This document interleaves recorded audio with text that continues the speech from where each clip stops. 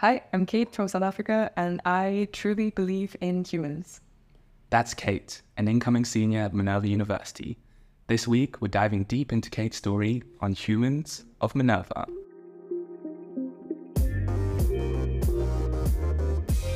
Welcome to Humans of Minerva, a podcast which captures the interesting stories of humans at Minerva. I'm your host, Jonathan, and today I'll be sitting down with a very special guest, Kate from M24. Hi, Kate. Hi. Thanks for joining us today. I guess it's coming to the end of summer, and it's been a busy one. What are your plans for the rest of summer? Such a good question. I'm actually deciding them right now. I might be flying to Spain tomorrow. I might not. Oh my word. But I'll definitely be heading home before heading off to Taipei the next semester. Very excited about that. In true Minerva fashion, it's the spontaneous traveling and whatnot. Yeah. Wow. And I know throughout the summer you've obviously been doing the psych lab, and we'll dive into that later. Yeah. But outside of that, what have you been doing to wind down and just relax? I think I've been really trying to pay attention to the fact that this is the last summer before I graduate, which is both terrifying but very exciting. I think there's been some really fantastic people in SF this summer. So I've got to get to know SF and get to know the people in SF. And I think that that's been really lovely. Been trying to walk to the pier as much as possible. You'll miss that when you leave SF. Like that walk to the pier and just being able to see the view is just, it's so special. So I'm trying to do that and get all the steps in that I can after India, where you couldn't walk anywhere. Yeah.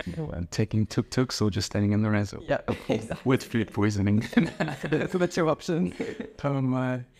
What are some of your favorite spots in San Francisco? Because for my internship, one of the things I'm doing is like putting together a new map for the city, just like plug the best spots.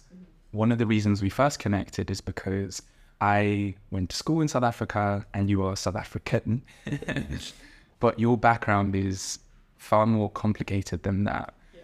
Can you take me back to the very first few years of your life, where you were and what that experience was like? Yes, so South Africa was where it all started. I was born there and lived there for the first 4 years, and my entire extended family, back to like my great-great-great-grandparents, are of South Africa. But when I was 4, my dad got a job in the UK, so I ended up moving to the UK for a couple of years. Then I traveled the US in a caravan for 7 months. When I was 7. Okay. I think let's dig into the UK. I guess you're going to London soon as a part of your Minerva rotation. Do you have memories from growing up in the UK or places that you're going to revisit? It's a good question. I was there from ages 4 to 6, so I don't remember specific places. I can remember like what my house looked like and what the school I went to looked like, but I can't remember anything more than that. But I am still in touch with my friends from when I was in school there. So from when I was 5 years old, I have this group of like 3 friends that we used to be best friends with. I still remember all of their names.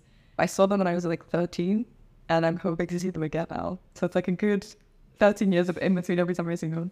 But I'm very excited to see them. And then I've had like a weird connection to the UK my whole life. I went to a British school, so all of my friends ended up in university in the UK. So they're all in London now, and I'm going to go see them. And that's just, I don't know. I think I'm really, really excited about London. That chance to kind of reconnect with different parts of my life as well. Right?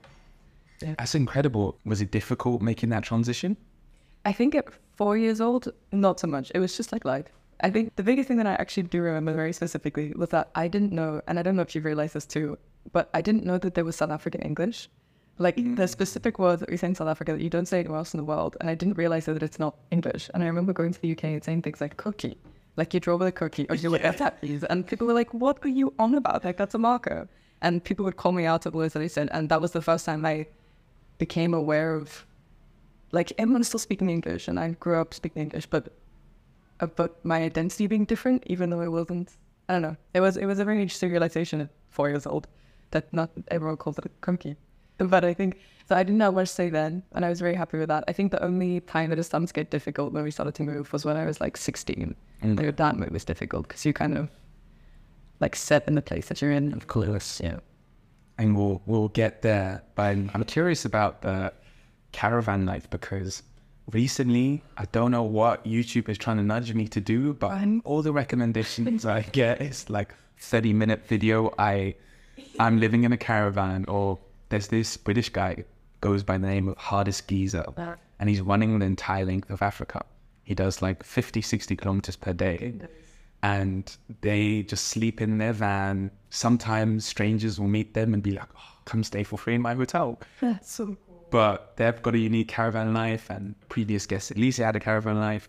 What was that like for you? I mean, I was small, so I was 6 and I turned 7. I remember I turned 7 in New Orleans when we were that. Okay. I don't remember much of it. I remember me and my older brother used to play on Nintendo DS, and that was like the coolest thing because I had 2 Nintendos, and they were very, very important at that point in my life. But I do remember that there was 3 kids in the caravan, my mom and my dad, and that was a very small place to have 5 people, but it was always so much fun. It was so cool to be able to go hike in the morning and then come back and drive to a different state and things like that. I remember my homeschooling lessons were to email my grandma. I loved that because I'd love to, and I would like try and figure out all the words and ask people how to spell things. I remember lots of emailing, and I saw snow for the first time, and that was really cool. I'd never seen snow like that. It's really cool. Yeah, it was really good fun. I've actually started sending emails to my sister instead of just WhatsApp messages, which she finds she's the only person that would appreciate it. But I feel like there's a lost art in sending like a letter and taking the time to like structure this message to somebody. So yeah, there's nostalgia in that email to the grandma. But yeah, beyond then, where did you guys move to next? So the reason we were there was because my dad got a job and we started the next year. So my dad was like, either I can sit here and wait a year and we could just sit in the UK, or we can just use the time and go do something that he's always wanted to do. He's a big adventurer. He loves fishing and hiking and all of those things. So it was a really cool thing for my mum to go do. But then after that, we moved to Sydney. So I was in Sydney for 3 years, from ages 7 to 10, and lived in a super small town, a weirdly South African town. There was so many South Africans in that town. I don't know if anyone's been to St. Ives, but if you ever do, you'll hear a ridiculous amount of regards that I never thought they lived here in Australia. But yeah, I don't remember much from Australia. Australia was just like whatever a 7-year-old does. Like you go to school, you come home, I used to walk the dog, and then come back, and that was the day. One of my favorite parts about doing this podcast is I can shamelessly stalk the Instagram, LinkedIn, Google search 6th page of my guest. And so I kind of did a deep dive, and I saw some photos of you holding a saxophone, you holding a guitar, and you it was like a 5 seconds of summer concert. Oh, so that's the last meme. How did he play a big part of your life at the age of like 10 years old? Mm-hmm. I think music has been a very, very big part of my life. I started learning piano when I was 6, and the whole reason why was my dad was very into music when he was younger. He used to play in a band. I found this out the other day that he was in an a cappella group. I didn't know then. He was in like a really famous university a cappella group. Anyway, he just revealed that nonchalantly the other day. So when I was 10 years old, we had the option to learn 3 instruments at school. You could either learn the flute, the clarinet, or the saxophone. I don't know why, but those are the only 3 that my school offered. That is so cool. And the only instrument that my dad couldn't play and hadn't been trying to play for really long, but he just couldn't get it right, was the saxophone. So I was like, okay, this is my time to show off a little bit. I was like, I'll learn the saxophone. So I did. I started learning it when I was 10. And from there, I took lessons. I was in a bunch of orchestras and show choirs. We did like Annie, Jesus Christ Superstar.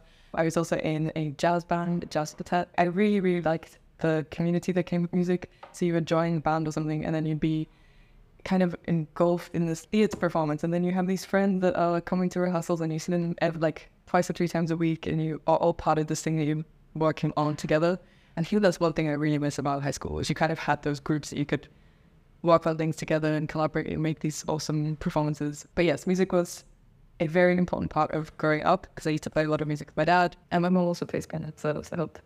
And I think I lost touch with it at the start of Minerva. I listen to music all the time, like it's a very important thing for me, but coming to Minerva, you don't really have access to like I can't load around a saxophone and an extra 9 kilograms to carry around with me. But I think that recently I've started to like try and see if I can find a guitar whenever I'm anywhere, or like see if I can play music again. And I think it's an important part of life for me. Do you feel like it's excuse me if this sounds cliche, but like a kind of therapy almost? Yeah, I've been talking about this a lot. I don't know if you've ever had Emma Town on the podcast. I haven't spoken to her, but I listened to her podcast. She was on there. Okay. And I was just like enamored by some of her opinions. I reached out to her on Instagram. Emma Town was just like a like a ball of starlight in a human. I have no other way to describe that. But I was talking to her about music therapy the other day and about different forms of art therapy that you can use. And I think that using music to express yourself, at least to like, even if it's just to yourself, like listening to music when you're upset or listening to music when you're super happy, I think that it's a very, very important outlet. And it's, yeah, I think I do find it quite therapeutic sometimes. Like, you know, a hot girl walk down to the pier with like good music playing. Yeah. Like it fixes anything in the world. 100%. Yeah. I'm curious what your relationship with your dad has been like, because you've mentioned him several times already. Has he been a role model or just an influence? So I think I'm super close with both of my parents. My mom is also just one of the most incredible humans in the world. I miss them both very much. They're great, great, wonderful people. I think with my dad, we're just really, really similar. Like, he'll tell me stories about him in high school, university, and be like, wow, I did that last week. Like, it's ridiculous how similar our personalities or our approaches to many things are. And I think I'm quite different from my mom in that way. So me and my dad get along because we have those similarities. I know that sounds very weird, but I've seen my dad grow up a lot recently. Like in the last 10 years, he's one of the only adult grown men I know that are very in touch with his emotions and his mental health. And I think that that's a big thing for a South African man, because it's often taught to men in South Africa that you can't, and it's in many places, in South Africa, I've seen it the most, that you can't sort of have emotions or have problems in the mental health, like it's not a thing. Or if you do, you go get a beer, you're fine. But he's grown a lot in that space, and I think that I've really respected him a lot for that. Yeah, and he's also just hilarious. I find him very funny. Instant. Like you said, that idea of, oh, a man should cry and be in touch with his emotions, it's true across the board. But I did really experience it in South Africa. Even with the most progressive men that I'd be speaking to, they'd still embody that hardness. And I remember my friend's dad, he'd always come to our field hockey games. And if he saw somebody complaining, he'd shout, eat a bag of cement and harden up. My grandpa said that's such a South African thing. It's ridiculous. Yeah, I'd say, oh, don't be a wuss. Like, that's the big thing about it. Okay. What were some of your biggest interests growing up? Like, I know now you're into psychology, but more broadly neurology and how the brain works and music. And what were some of the earliest things you remember being obsessed with? Okay, it's a good question. I used to be obsessed. So it depends how far back you're asking. No, you choose. If you're asking like 6-7-year-old kid, I don't know if you remember those Rainbow Magic fairy books. No. They were my biggest obsession. I was obsessed with fairies, and my grandma gave me this book of fairy potions and spells that you can do to summon different things. This little like witch fairy, I think summon things on the weekend was hilarious. And my parents used to buy me these books and would pretend that the fairies had dropped them off. So they'd leave them like a windowsill, and they'd sprinkle glitter and colour in bits of the books to show them that like fairies come to them in. I was obsessed with that last one. It's one of my favourite memories of being little. I think we've already covered so many countries, but the list doesn't halfway. I mean, when I was on your LinkedIn, I saw the final line said, reach out to chat about anything from education to Indonesian puppetry to the best of African design. When does Indonesia come into the story? How? Yeah. So Indonesia's actually the place that I spent the most of my life. Okay. It's the place that I can be dropped into and understand the best. I speak fluent Indonesian. Wow. After Australia, I moved to Indonesia when I was 10 and lived there for 6 years. So it's those are really super formative years, like 10 to 16 years. Right. Where you kind of figure out who you are and what kind of friends you like, what you're interested in, a little bit of who you want to be, but that comes a lot more later on. And I think that I'm so incredibly privileged and lucky to have spent those years there. It is just one of the most incredible places on earth, I think. The way that people treat other people and the way that they treat life, and everyone is so kind and so friendly. And I'm so glad that I got to learn the language then, because I got to have a lot of local friends. There was a town right behind where I lived that I used to like go and teach English on the weekends, and I had this group. They were all girls between the ages of 8 and 12, and I loved them. Like, they were just such lovely people, and I used to talk to them about Indonesia and about, they couldn't understand that I was from Africa for them, and and so it's like the biggest revelation with them about. But it was, I don't know, it was a very important part of my like life that I grew up there. I went to a British school there, which is why all my friends are British. There's many things I want to dive into, but one thing I'm curious about is your relationship to your, I guess, national identity. and you've lived in all these places, but you are South African. And I think with South Africa in particular, it's in a rocky period where things aren't so great economy-wise, but even socially, there are lots of problems, and that's definitely the narrative. Like everybody's like, oh, we're the next Zimbabwe and everything's going to shit. Is that your perception of South Africa? And how are you able to juggle being critical of the nation that you're from, but also feeling nostalgia and loving it? Yeah. What's that relationship like? It's a tough balance for any South African that loves South Africa. I don't know if you've ever seen this or if you've experienced this, but it's the weirdest thing that if you hear a South African accent over, like, out of South Africa, you have to talk. Like, you need to. You just have to.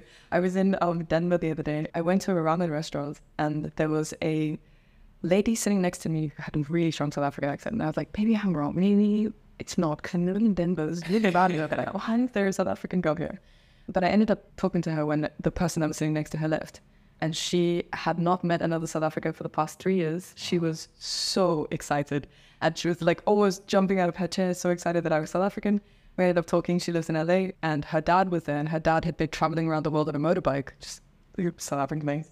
And then eventually they left, and the waiter came up to us afterwards, and I got her number, and the waiter went, oh, don't worry about your bill, they paid for it. Oh. And I was like, what? That's ridiculous. There were 3 of us at the table. They didn't even speak to the other people at the table. It was just such a South African thing to do that I was so excited about meeting each other and seeing other South Africans around the world. I don't know. I really like that story.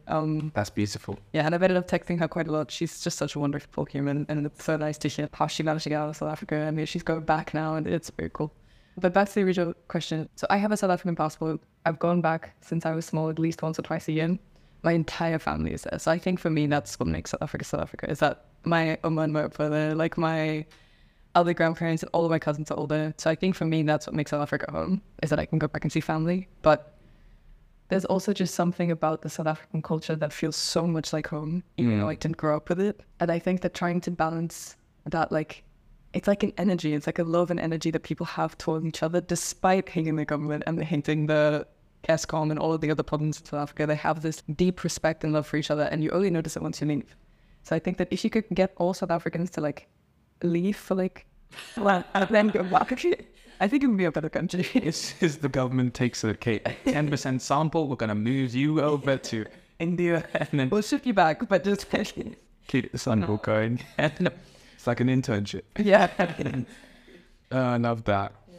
I guess, and this is true of many Minervans, like you live in all of these different countries and you've documented on your Instagram or YouTube, and from the outside, it's this beautifully flowery experience. But has there been any difficult period, whether that's growing up or throughout your time in Minerva? Yeah, I think so. The hardest move for me was when I was 16 and I moved to Singapore. This is the last on the list, I promise. And then never from here. But that was the 6th country we moved to. And for me, that was the most difficult because I was at a point in time where I had made the best friends I'll ever make. They were at what I thought at that time, like the most important things in the world. Like I couldn't leave. And I mean, it was an 1.5-hour flight away, but still moving schools at that age is tough. Mm-hmm. Like going into the last 2 years of high school, having to make new friends and understand a new curriculum and understand all the people there was definitely difficult. I think that was probably my hardest move. I ended up making fantastic friends, and I was still in jazz bands and all those kind of things and such rugby team, and I did everything I could. Right. Wow. I did everything I could at that point, but I think that was probably the hardest move. But I thought that I would leave Jakarta or Indonesia and lose those friends, but they're the people I'm seeing in Spain. They're the people that I've tried to see every year since then. And I think it does prove that when you find people that you have that bond with, you always end up seeing them. Yeah. They're always around. Yeah. So I think that was probably the hardest move. And I'm sure Minervans will feel this too. When you start to feel comfortable in a place, it's like a very bittersweet feeling because you know that you need to be enjoying every one of those moments, but you know that you're going to leave soon. So you kind of have that balance where you're trying to appreciate everything, but then also there's a part of you that feels like there's no way to appreciate it enough for what it is. It's a tough feeling, and you'll see as you start to move through the cities, being able to balance that appreciation for an amazing city and also keeping yourself open to being appreciative of the next city as well is tough. But it's something you learn to do. And so obviously the people that you meet in the city and the friends that you have is integral to the experience that you have. Yeah. And maybe this is a selfish question because I'm curious if you have advice for making good friendships, or even what it is you look for in a friend? Are you intentional about the friends that you choose, or does it just seem to stick and you're a magnet, or what? I'm still understanding this question. I don't have an answer for you yet, but it's actually the thing I love the most at Minerva before, because in international schools, it's very much that you're just friends with everyone, and then half of them will leave the next year, half of them will leave the next year, but everyone sort of just gets along with everyone because you know that it's not going to last long. But coming into Minerva, I came in with that mindset because it's all that I've sort of known. And I've met people now that didn't grow up with that grew up in a stable place, that had friends since they were 3, and it's the same friends that they had. And it's really made me learn how to commit to a friendship in a different way. So I have always been like loyal to friends and have loved my friends very much so, but have never in my head planned for a future with those people because it's never been possible. So I think my biggest learning into Minerva is to reduce the breath and go deeper into friendships, which I've never really allowed myself to do because it's never been possible. But I think that doing that in Minerva has been one of the biggest ways that I've grown in the past couple of years, is really being open to people and really committing to friendships long term. How do you reduce the breadth? Because I guess the problem I sometimes face is I'm a bit of a yes man. Like somebody will be like, oh, let's grab coffee, or oh, don't you want to spend the weekend doing this? And I'll be like, I don't even know them very well. Yeah. And I may not like love them, but I'll just say yes. How do you? Yeah. I'm the biggest jealous on that. And it was my biggest problem at first year because I ended up just not sleeping. Like I would be like, okay, absolutely. Let me do my assignment at 4 a.m. and then I can get up at 6 a.m. and then I get, it's just ridiculous. I used to send this to everything. But I think that that's great for your first year. I think you should lean into it, meet as many people as you can, but you'll start seeing later on when the work starts to pile up, and when you do that all the time, you kind of spread yourself thin, and that means that the people that I don't know, if you were to imagine the amount that you share with people as like a vat of water, if you were to spread it all the way around many different types of people, then the people that are closest to you are still sharing that spread with many other people. And I suppose like that I don't know how to explain it. It's like you need to pour more water in certain people sometimes. Yeah. It's not weird enough. I'm picturing like waterboarding Ronnie and be all the water. But you really need to I think you need to treat certain people as closer, because when you get to those very stressful, intense scenarios, you need to have your people. And I think that that's really important. And that's one thing that Madame told me, is to really put more time into the people that you want to be spending your time with, and that you want to be around. I think it's important. Yeah.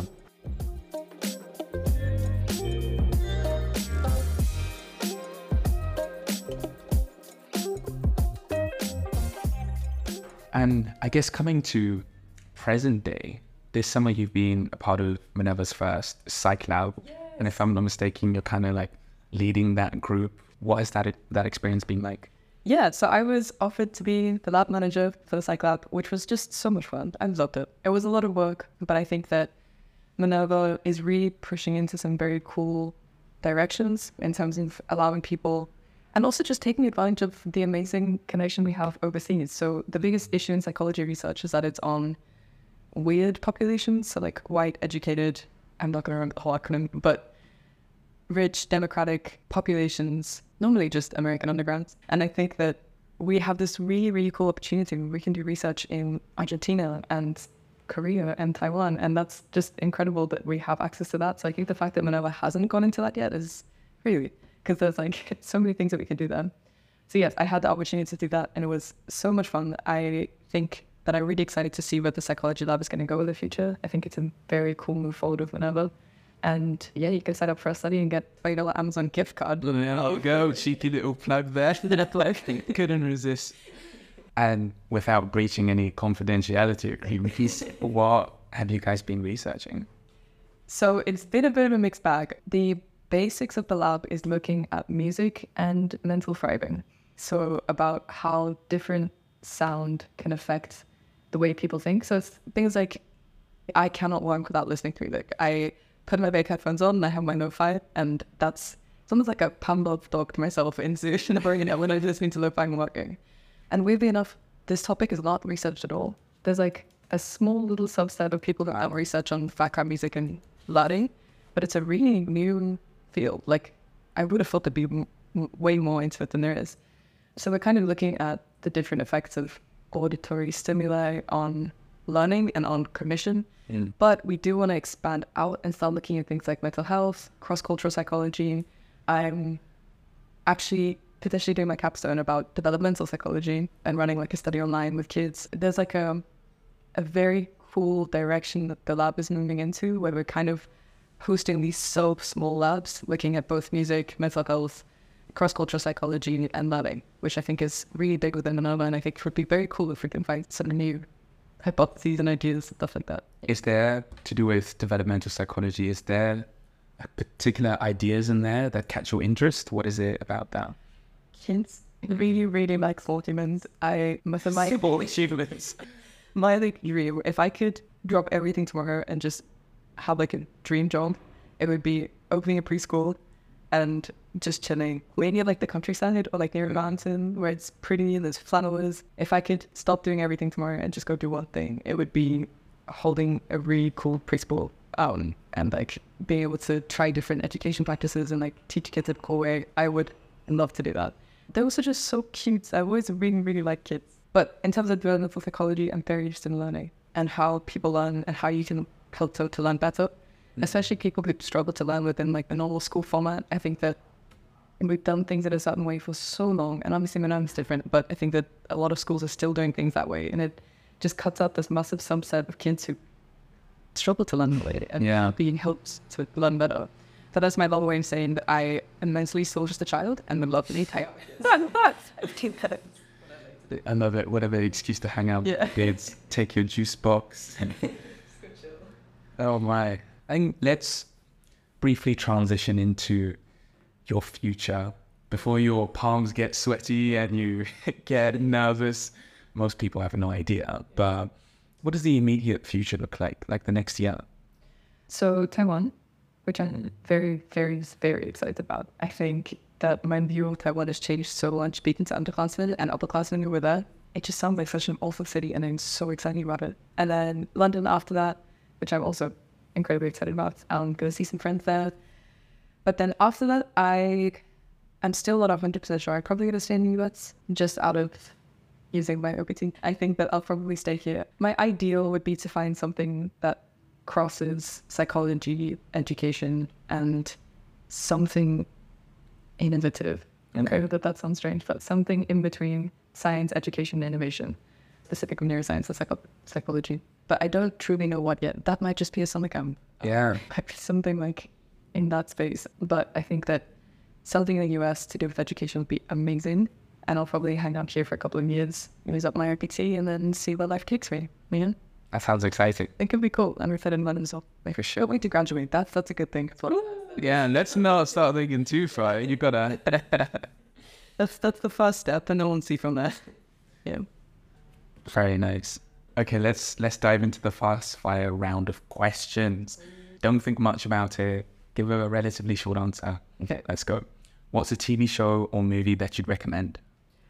Always a fan of The Office. I know that it's cringy and terrible, but it is my comfort show. I love it so much. Dinner with somebody who is no longer alive. Who would you pick? Nelson Mandela. Oh, on your love. Amazing. Dogs or cats? Dogs. What's your spirit fruit? Fruit? Yeah. Oh, lychee. Oh, great shout. If you could put up a billboard in a really busy space like Times Square or downtown San Francisco, what would it say? Look up. And in many ways, I think, yeah, very big fan of the sky. I like it. I'm cool. I did. And then lastly, what is your word of the day? Bus. Oh, I like superfluous. Okay. You've got your hands in lots of things, and I'm sure people will want to ask you questions or just reach out. What's the best way for people to find you? Probably Telegram, Kate.Fourie, F-O-U-R-A-E. Otherwise on Instagram or LinkedIn, you're welcome to find me anywhere there. And then you mentioned the psychology lab. If people want to partake in that, how do they do that? So it's going to be a little bit different next year, but welcome to reach out to me and I can give you the most updated information. But yeah, if they want to take part in research, they can email our email account, which is just psychologylab@manova.edu. and we should get a response out of me. Great. Thank you so much for your time, Kate.